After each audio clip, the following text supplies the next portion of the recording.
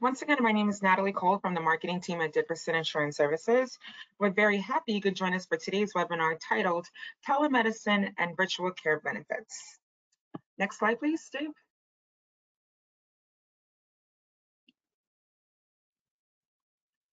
Dave, can we have the next slide, please? Thank you. For this is a continuing education, of course, there's a couple of reminders to go through. Number one, this course number is 385509, which has been approved by the California Department of Insurance for 1 hour of CE credit for licensed life and health producers. Online CE webinars are asked to conduct a series of polling questions during the presentation. Participants are required to answer all of the questions to receive full credit. It is also, just for the record, it is also important to be sure that you are on a desktop computer where you can actually submit your answers. If you have questions as the material is presented, please type them in the chat box and all the questions will be answered at the end of this presentation. Copies of both the slide deck and the full audio visual presentation are available via download link provided by myself, Natalie Cole. It will come directly from me, so keep an eye on that in the next couple of days. The participant roster will be filled with the California Department of Insurance within 48 hours after completion of the presentation, which is exactly why we collected everyone's license number. So if you have not submitted your license number with registration, once again, also please definitely give me send me an email. And my email address is Natalie, NATALIEC @dickerson-group.com. And of course, this presentation is co-sponsored by Healthiest You by Teladoc, who will present a brief sponsor message before the last polling question. Now, I would like to turn the reins over to Sandra Barr. Thank you so much, Natalie. I really appreciate all of your information and the instructions that you provided for us today. I am Sandra Barr. I am currently president of the Desert Cities Association of Health Underwriters, of which I'm happy to be able to present this presentation with Dickerson as our sponsor. And Dave Fear Sr., he's been a longtime member of NAHU, and I know every single one of you know him who's on this CE course today. Welcome all of you, and I'm grateful for your attendance here. So I am now gonna turn it over to Dave, which he needs no more introductions since we all know him. Thank you, Dave. Take it away. Good morning, everyone. It's nice to be with you again. I wish I were down there in person. I was actually down in your area of the state during Thanksgiving holiday last year and had a wonderful time in my motorhome, and look forward to coming down there again in the future for real. Well, thank you. So today our presentation is on telehealth and some things that you'll want to know about it. And so I will move through things fairly quickly, but I think you'll find some interesting information here that you may want to share with many of your clients. We've got 4 different parts that we'll be dealing with today. First, part 1 is the expansion of telehealth services and the impact of COVID-19. The second part is the employer and employee acceptance of telehealth and virtual care with some new survey data that has come through. The third part will be discussing the difference between standalone and bundled programs. And then the fourth part will be a kind of a summary conclusion and answer your questions and answers. So let's get moving along.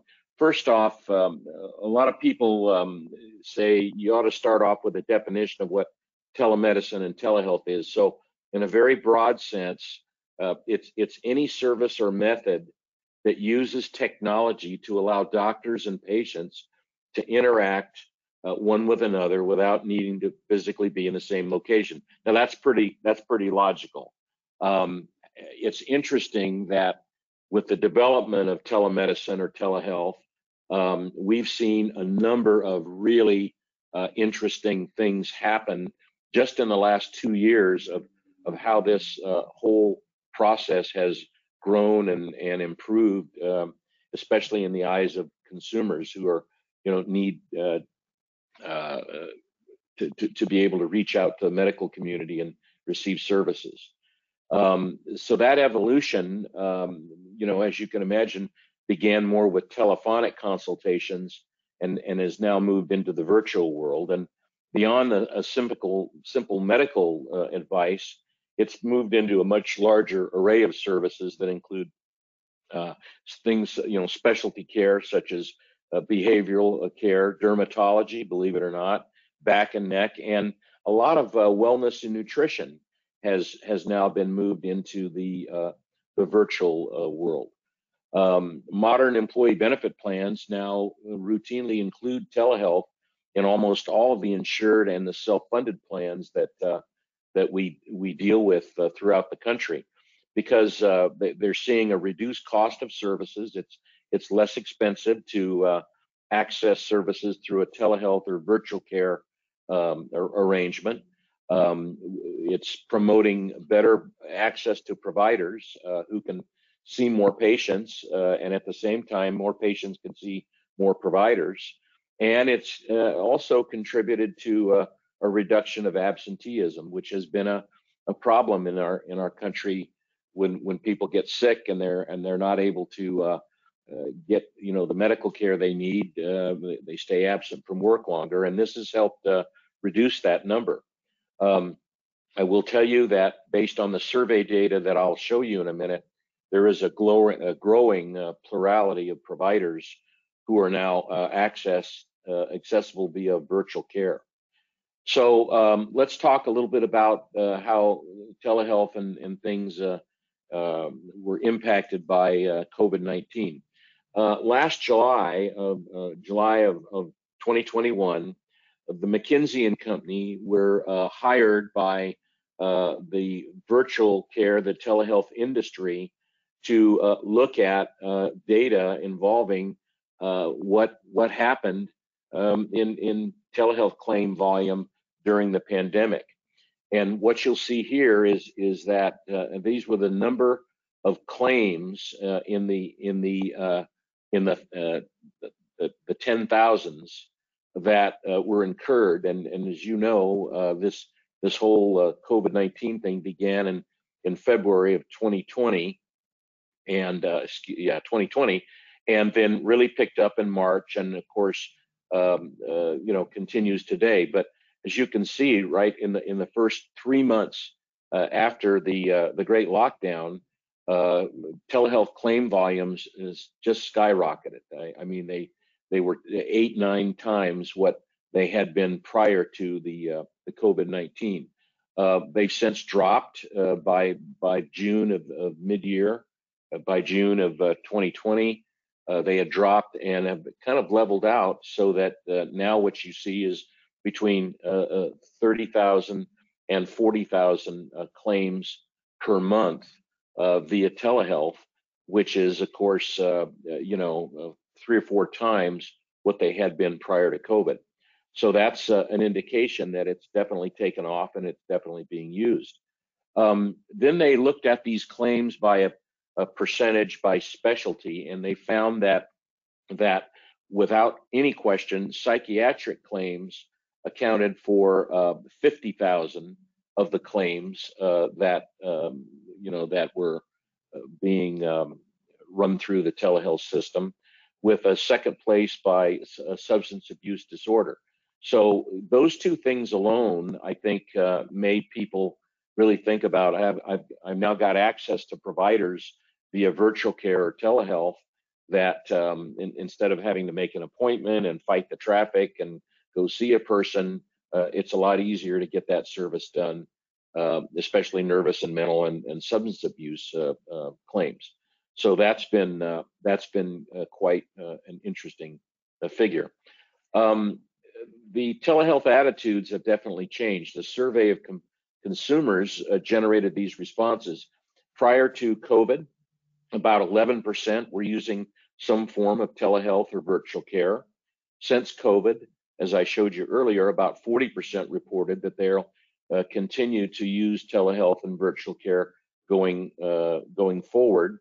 50% of the survey folks expressed an interest in a broader virtual health solutions. In other words, more things that could be achieved or treated for via telehealth if possible.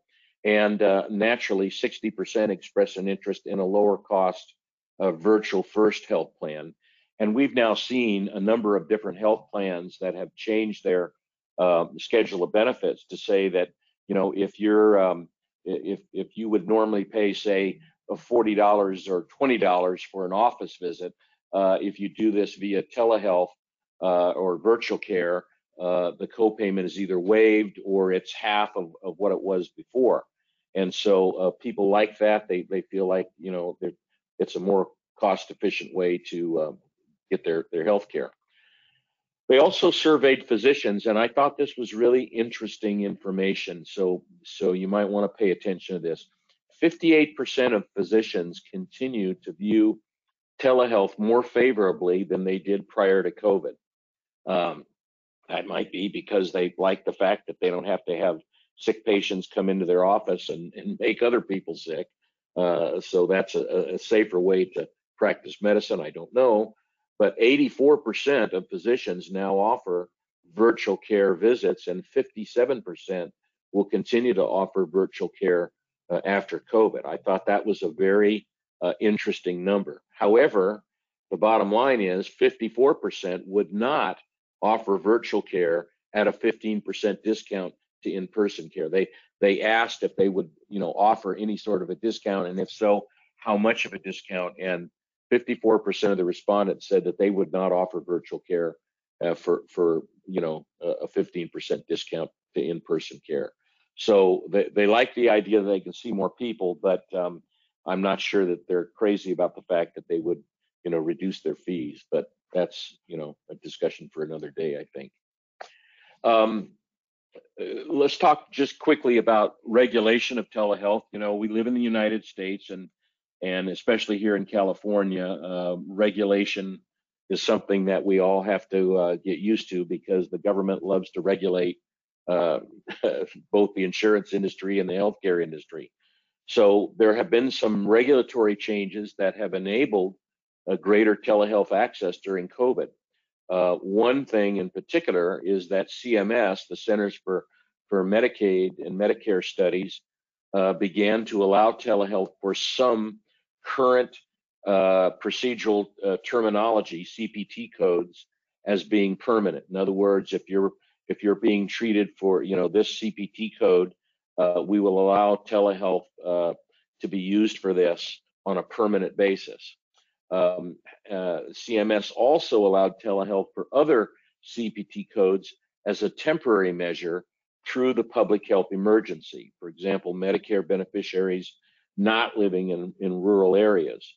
I know that I was just back in Washington, D.C. a few weeks ago, and Congress is being asked to make this permanent. And I think that makes a lot of sense. So we'll see if that changes. Several states have opened up telehealth services to their Medicaid patients, and California was one of the first to do that, especially in rural areas of the state. And I think that's a good sign. And then a handful of states are actively regulating the telehealth separately from normal healthcare regulation. So yeah, again, here in California, while the doctors and the hospitals are regulated by different means in California, telehealth has been compiled into that as part of that, but yet other states have set up separate regulatory agencies to regulate telehealth and virtual care programs. So, you know, this being the United States, you'll have 50 different sets of rules before it's over. And then finally, with regard to this, I thought it was interesting to look at telehealth investor activity.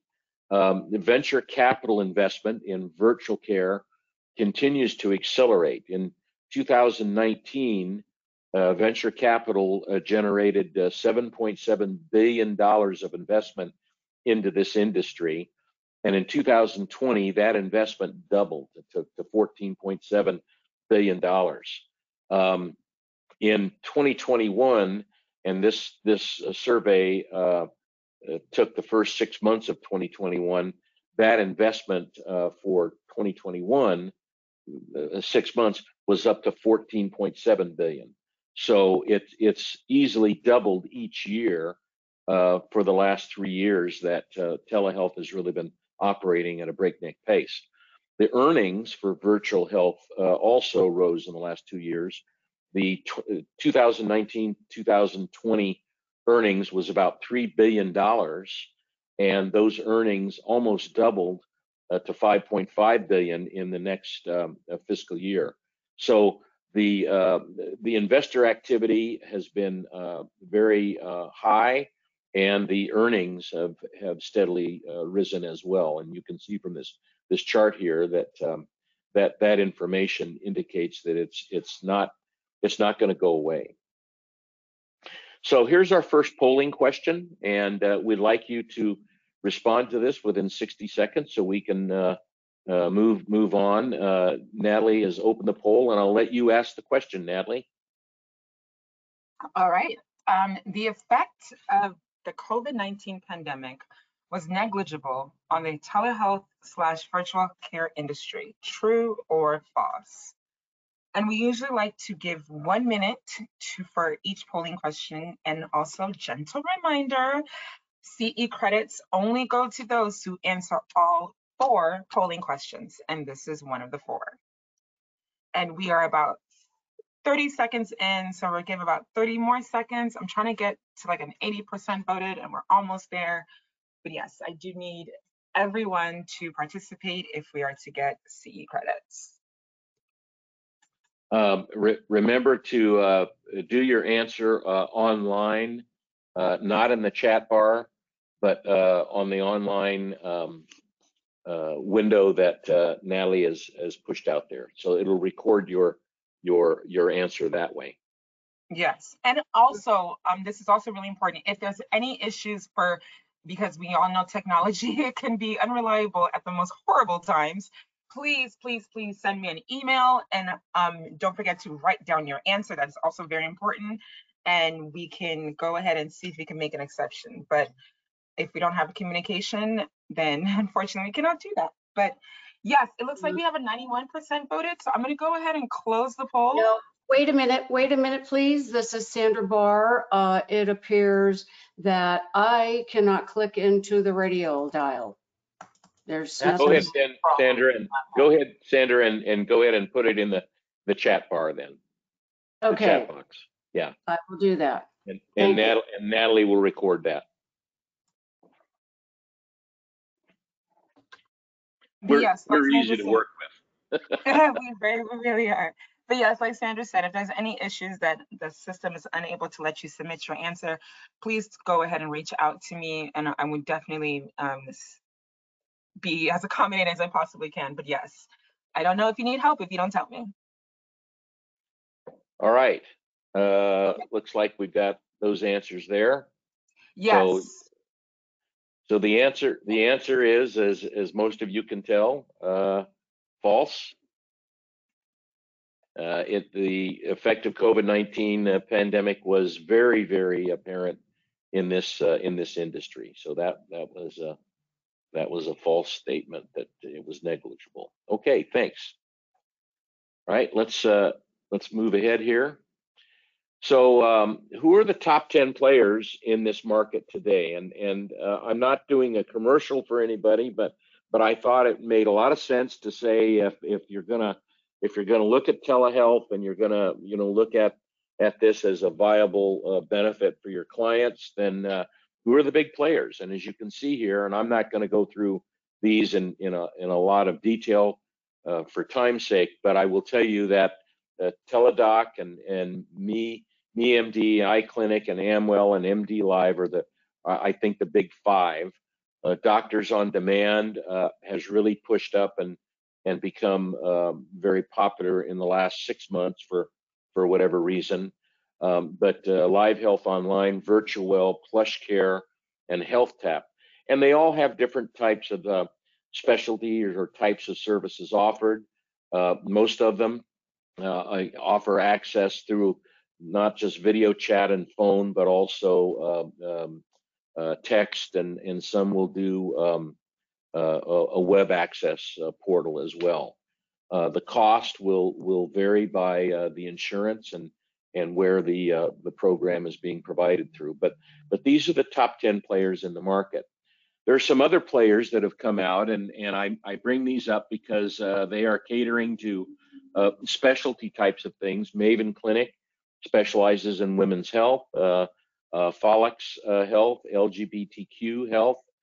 Steady MD was a set up to promote primary care services, better help for individuals, couples, teen counseling, therapy, psychiatric, and Cure Health, which primarily is dealing just with non-urgent medical issues and operates just strictly through a text approach, very inexpensive. So as you can see, there's a lot of different players and choices in the market.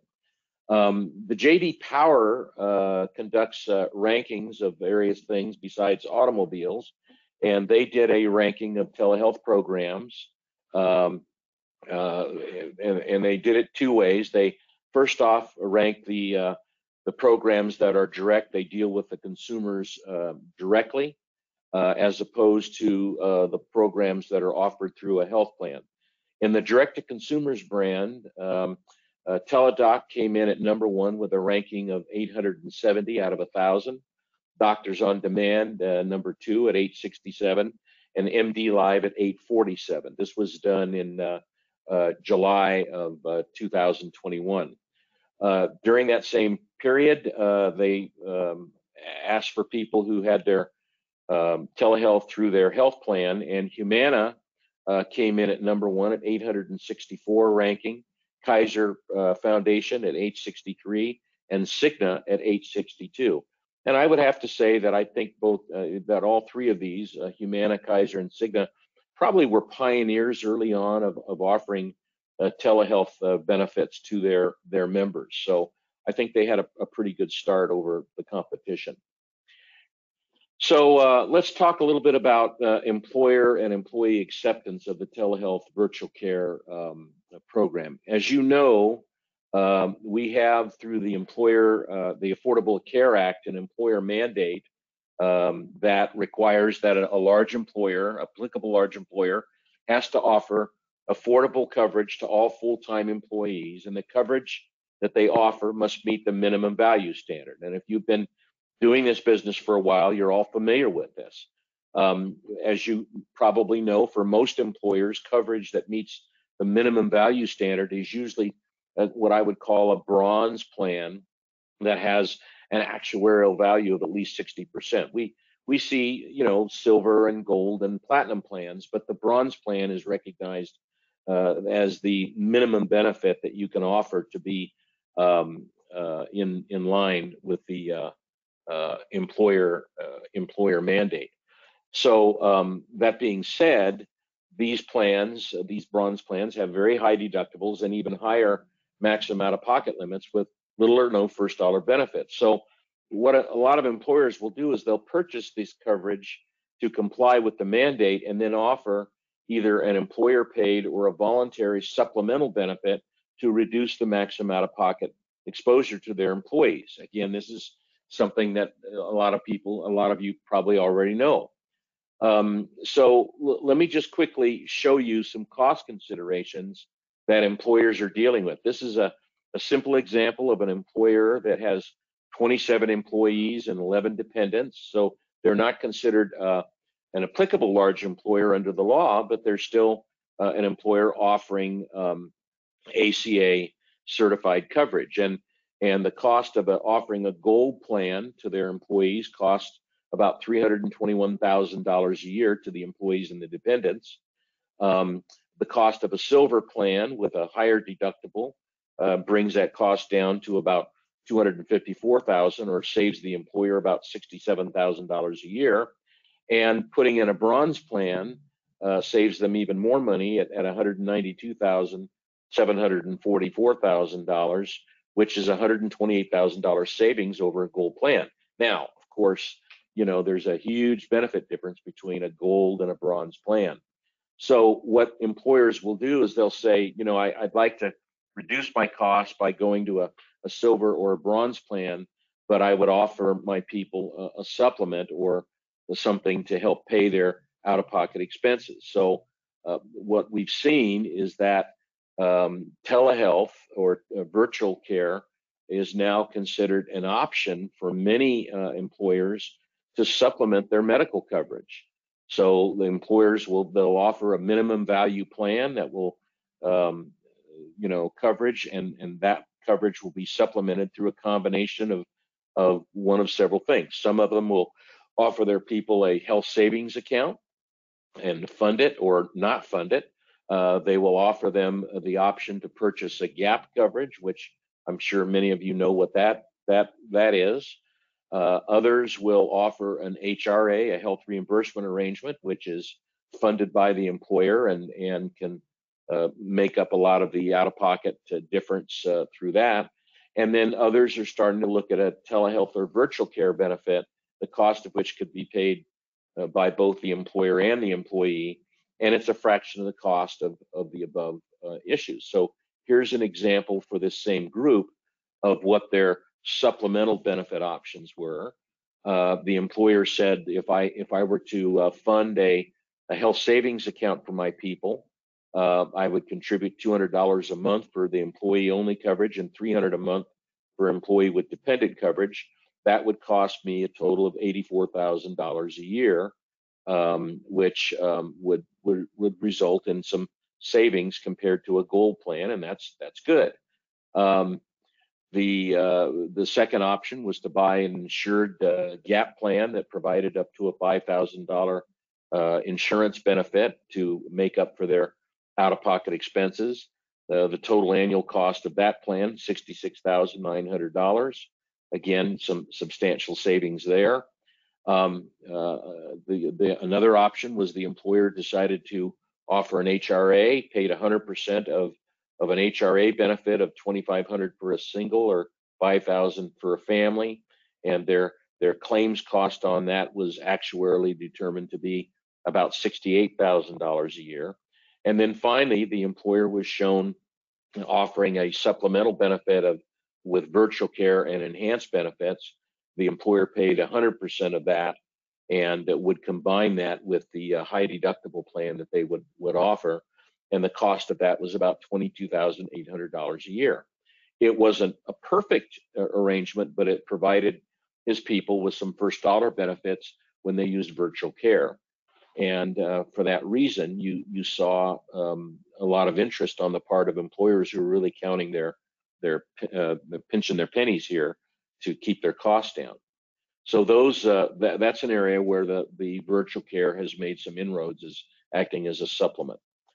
What we see in today's telehealth and virtual care programs are what we call enhanced benefits. Several of the plans now feature what we call a price transparency tool, which frankly is a really good idea that members can use to shop for services and compare costs. They put in some information. I need to have lab and X-ray done, or I need to have this done, and so they'll put information into the system, and it will tell them where those services can be obtained, and how they can, where they can obtain them, and how much they'll cost. So they have the ability to shop around for surgical procedures and hospital stays, things like that. Other plans feature what we call member alerts regarding needed services, prescription drug issues, and preventive care service reminders, kind of a friendly nudge to say, here, do you remember it's time for your 6-month checkup, or your annual checkup, or time to have your prescription drug refilled, that kind of thing. Some plans feature what we call provider assistance tools to locate specialists both in and out of high deductible health plan provider networks, and we could do just a separate CE on that. It's a very interesting and growing area. These provider assistance tools can be very helpful in finding the right provider and at what I call the right price.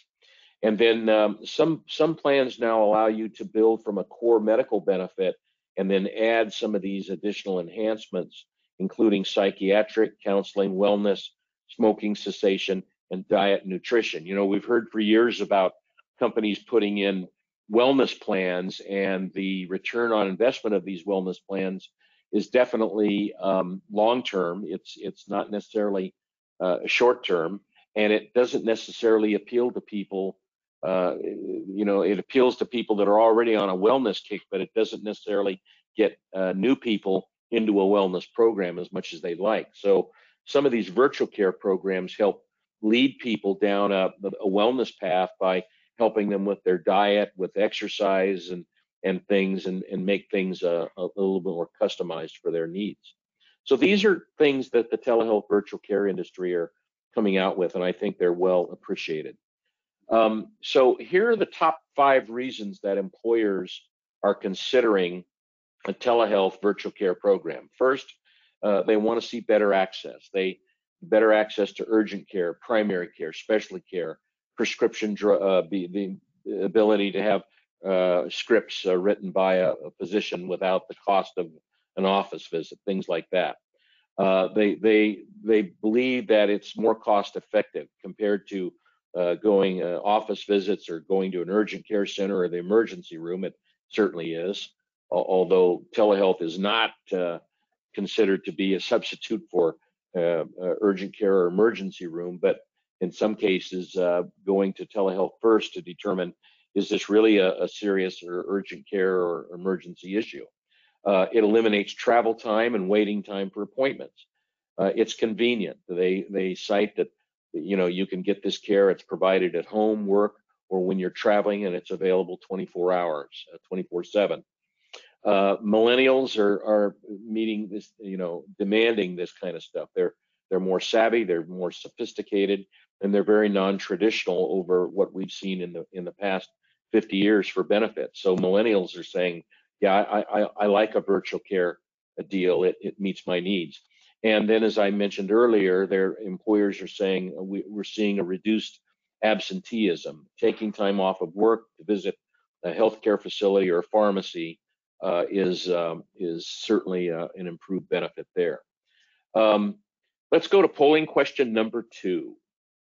And this question, she'll open this up here in a second. The Affordable Care Act imposes an employer shared responsibility mandate on which of these employers in the United States? Is the mandate applicable to small employers with less than 50 full-time workers? Is it applicable to large employers with 50 or more full-time workers? Is it applicable now to all employers regardless of their number of workers? Or is it none of the above because the employer mandate was revoked in 2020? And this is where we should be playing our Jeopardy waiting music, right, Natalie? Da, da, da, da, da, da, da. Okay, so go ahead and answer those questions, or answer the question, and let's poll and see how we're doing. Yes. We're gonna leave it open for about 30 more seconds.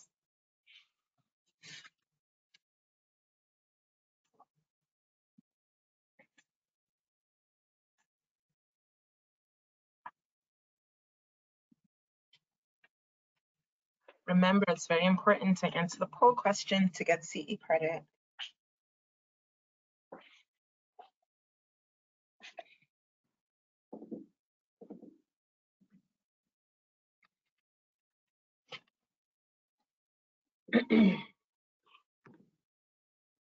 And while we're waiting, I'm gonna wet my whistle here, and I'll be right back. Perfect.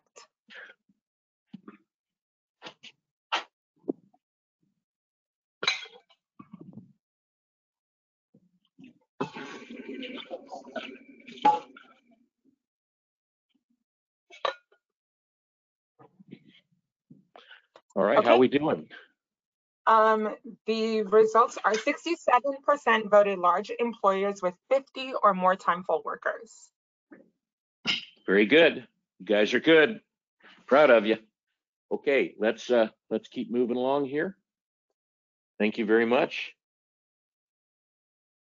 All right, so now I want to discuss an issue that comes up all the time when we have this discussion about standalone versus bundled programs. So a bundled telehealth virtual care program is one that is bundled with the medical plan that somebody is enrolled in. So as I said earlier, nearly all the carriers today now feature some sort of a telemedicine or telehealth benefit. Some of the carriers developed it internally. Others will have contracted with external entities to provide their telehealth benefit to their members. Prior to COVID, the majority of plans offered no benefit incentive for telehealth. In other words, like a reduced copayment. But post-COVID, some carriers are now offering incentives to use telehealth first by having, as I said before, lower copayments or maybe a lower premium rate for the plan that they're buying. Nearly all of these carriers still require some sort of a copayment of $20 to $50 for telehealth virtual visits. And the cost of that service is built into the premium or the ASO fee charges that that provider does. And as you can see here, the names of carriers that are prominent in the market, they offer telehealth benefits. And the three that are outlined in gold or yellow, Cigna, Humana, and Kaiser, are all, as I said before, ranked in the top 3 by J.D. Power and Associates. Their programs are very well accepted by the members. When we talk about unbundled telehealth and virtual care, we also refer to this as a standalone because it's offered separately from the health plan. It can be considered a supplemental benefit to many PPO or indemnity health plans. I will tell you that I'm not sure that these programs integrate very well with many HMO plans, especially closed panel plans who may or may not have developed their own version of telehealth or virtual care anyway. But the benefits of an unbundled plan has to be looked at from the perspective of both the employer and the employee, because they'll each have a different take on, what really works best for me. The bundled plan might have a higher copayment that they have to meet, whereas the unbundled plan might have a zero copayment. We've seen some of those, so that can be somewhat attractive, but it can also cost more money than one that's bundled in with their normal insurance. The cost of this service is separate and it's distinct from the cost of the health plan. And again, as I showed you earlier, these are the top 10 telehealth virtual care companies in the United States, and 3 of them, Doctors on Demand, MD Live, and Teladoc, are ranked in the top 3 by J.D. Power and Associates. When you have an unbundled plan, the employer's benefits from this in ways that I don't think were very apparent previously. First, there's the issue of usage. The value of virtual care can only be realized if employees take advantage of it. Many successful standalone programs, they feature what we call an engagement engine, which results in program better, higher utilization of the program. Additionally, most standalone programs provide employers with utilization data that they may not receive from a bundled program. And we all know about this in California, because if you're a small employer, you don't get any claims experience from your carrier in California. Whereas if you have an unbundled virtual care program, they generally are going to provide the employer with utilization data.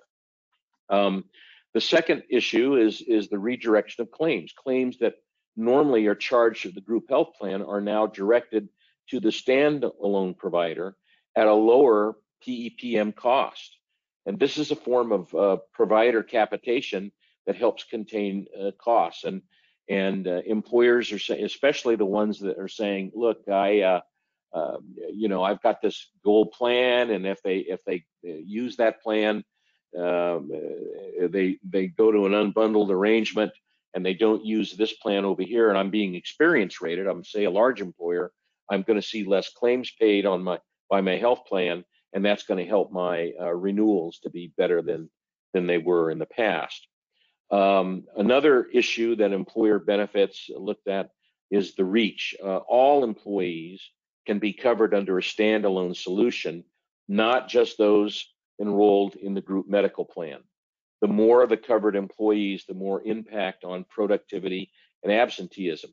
Let me give you a really good example of this. We do a lot of business up here in Northern California with agricultural firms, and over the last several years, these farms and vineyard management companies and all, they've been offering their people health insurance to meet the employer mandate, and a high percentage of workers opt out. They don't want to pay for it. They opt out.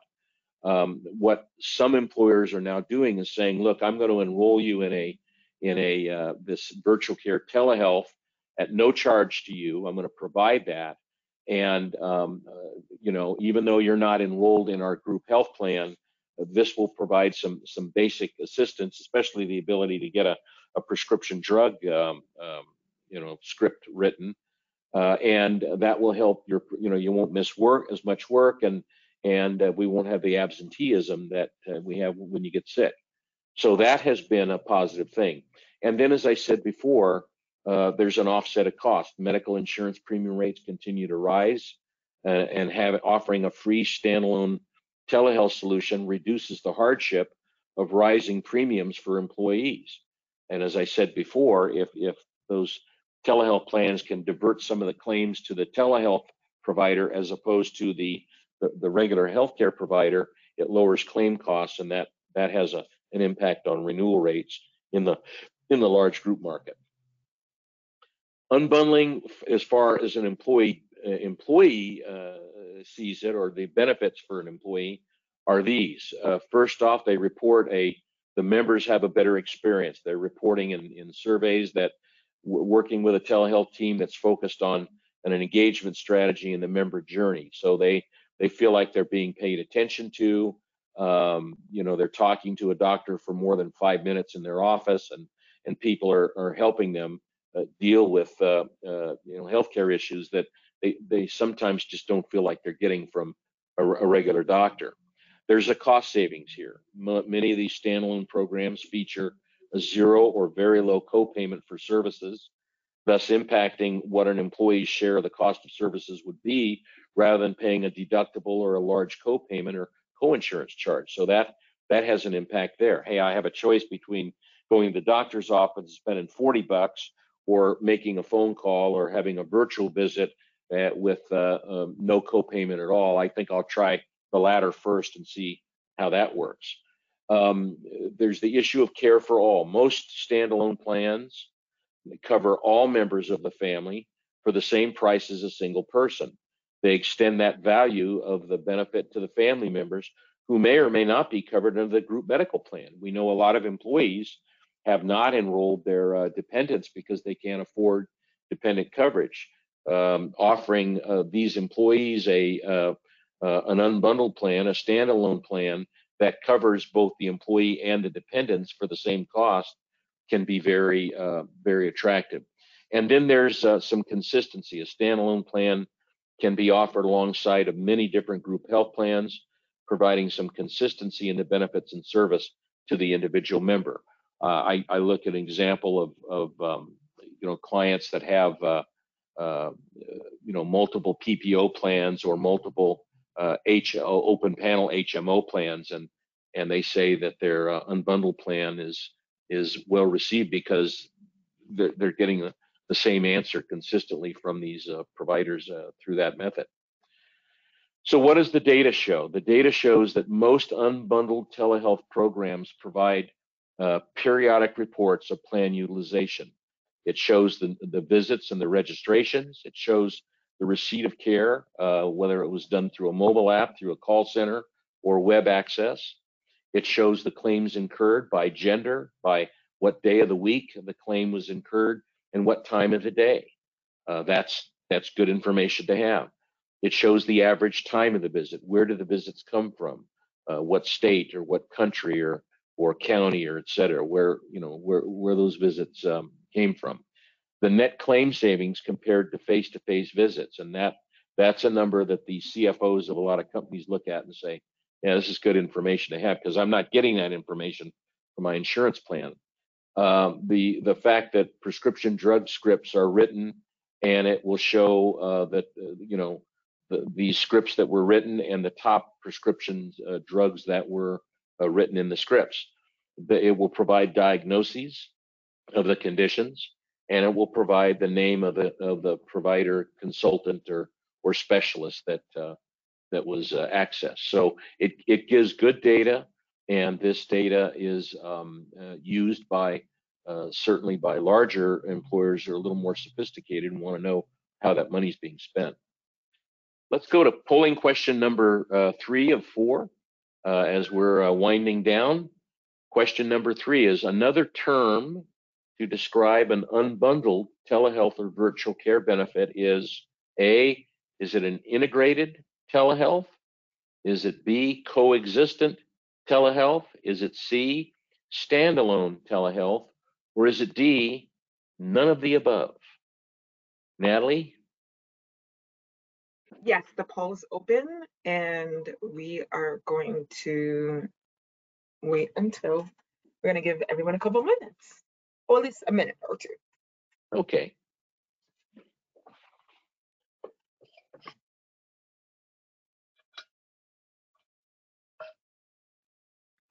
How are we doing for time? Looks like it's 9:48, so we're kind of Yes.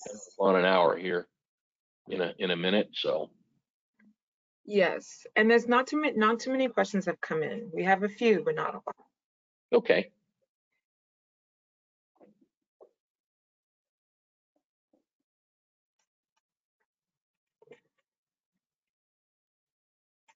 We're going to close it in about 30 more seconds. All right.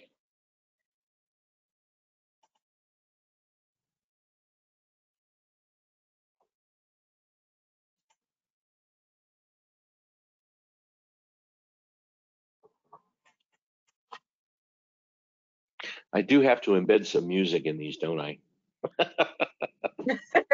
Yeah, you'll have to figure out how to help me how to embed that Jeopardy theme song. I like it so good. I know. We have to figure that out. Yeah, okay. We'll get together offline to do that. I know, because you have been asking about this Jeopardy music for a while now. Well, ever since the Department of Insurance started requiring us to ask these polling questions, I thought, well, what are you going to do during a break like that? Most people get up and, I know. go to the bathroom or whatever, but we should at least have some nice, music. Exactly. Okay, how we doing? Okay, so I'm going to close it. I'm going to share it. It looks like 96% voted standalone telehealth. Very good. You guys are good. Thank you, Natalie.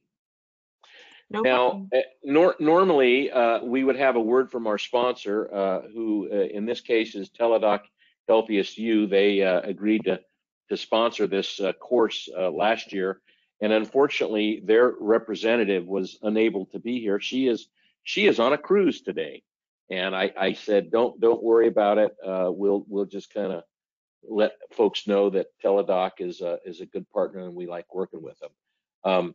Just very quickly, Teladoc is a global virtual care leader. They've got over 10 million virtual care visits in 2020 alone. They've got something like 52 million members worldwide that they work with. So a big company, and they've done a great job, and they've done a lot of acquisition.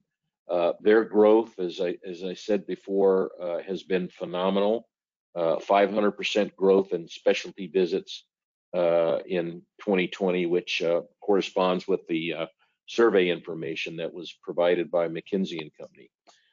Virtual care is the better way to get better and stay well. They offer a wide variety of different services through the virtual care portal: general medical, mental health, nutrition, neck and back, dermatology, and specialty medical services.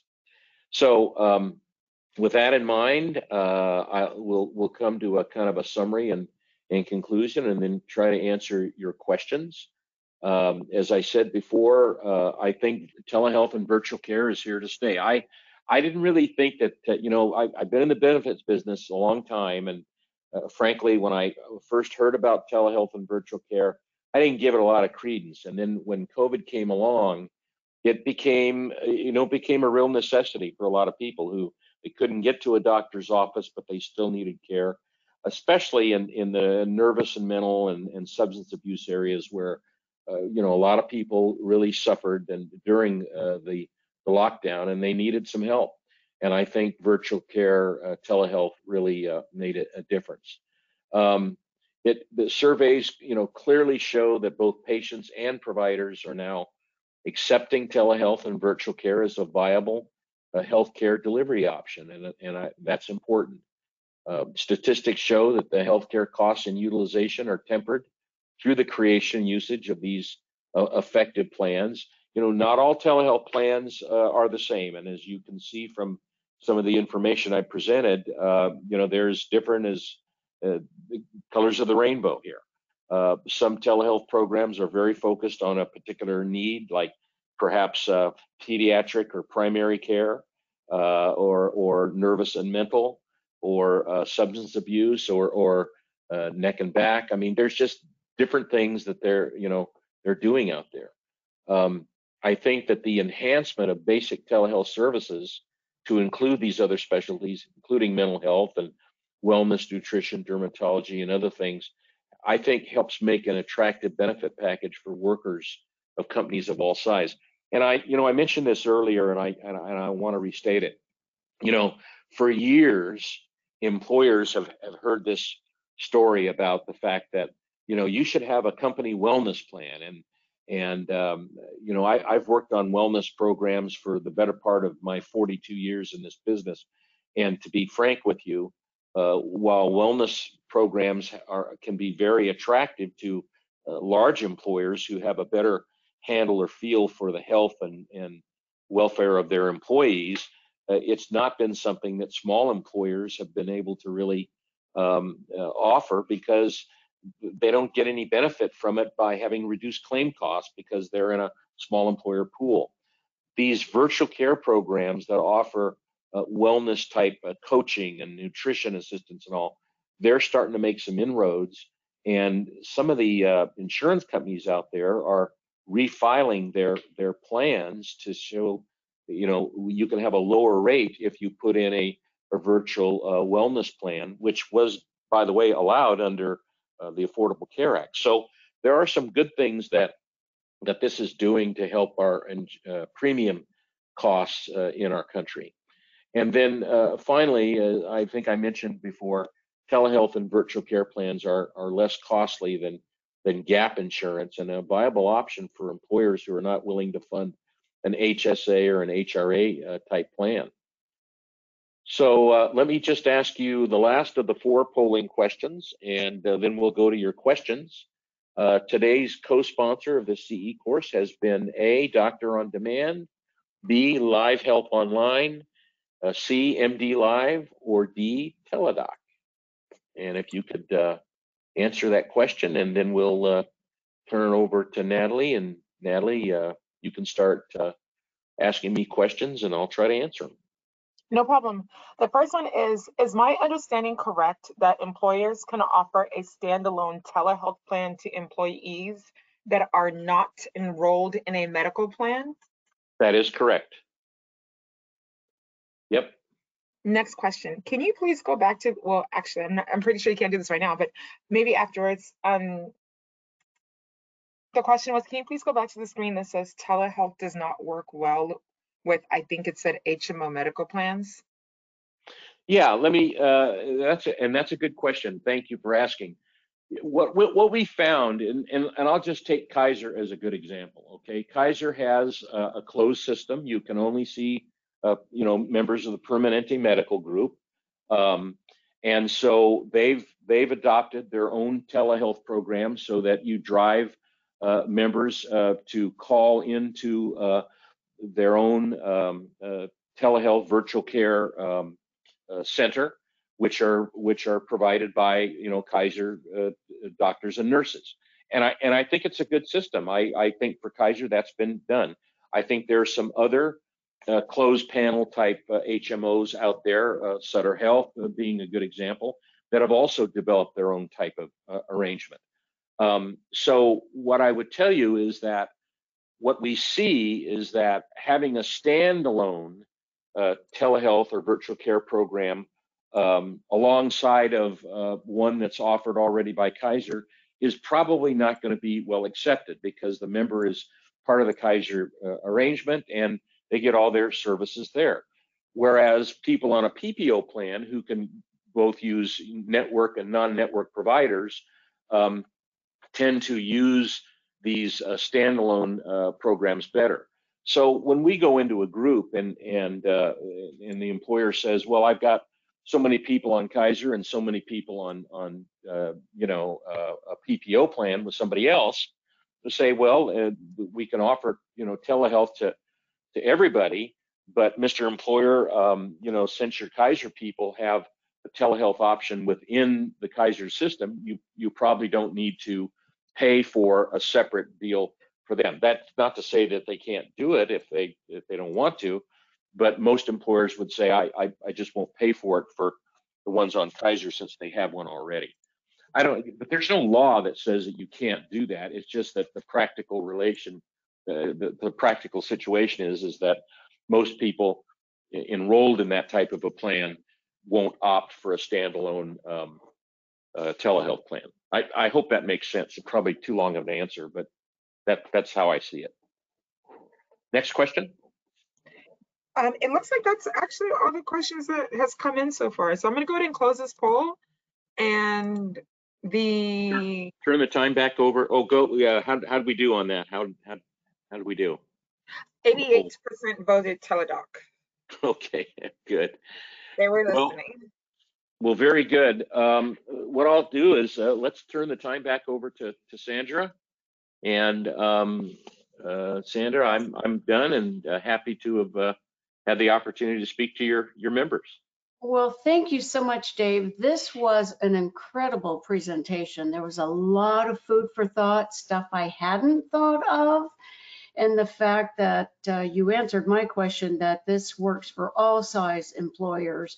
A lot of us, have the smaller groups.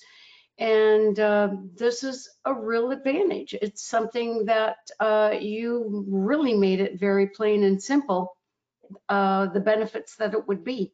And certainly for lowering premiums, because small group market, those premiums are set. But if down the road they're going to start doing that, I think that is tremendous. Well, there's always hope for improvement in our industry, right? Yes, exactly. I do like to see it evolve. Well, thank you all for joining us today, and Dickerson, of course, along with Teledoc, and we're very appreciative for everyone's attendance. So I'll turn it back over to Nicole to close this out. Yes, thank you, everyone. So once again, thank you for joining us. I'm going to post a link on this webinar, to this webinar on our website within the next 24 hours. But like I said earlier in the beginning, I'm also going to send a thank you email to everyone that attended, which will include a copy of this presentation as well as a link to the recording. My name is Natalie Cole. I know I cannot sing, so please don't ask me. But you will get that email within the next 24 to 48 hours. Thank you for laughing. I need to laugh. So yes, if there's no other questions, which I don't think any have come in, thank you so much, Dave. Thank you, Sandra. And thank you everyone for joining us, and have a wonderful rest of your St. Patrick's Day and great weekend. Thanks. Thanks Bye, so much. everyone. Bye. Bye-bye.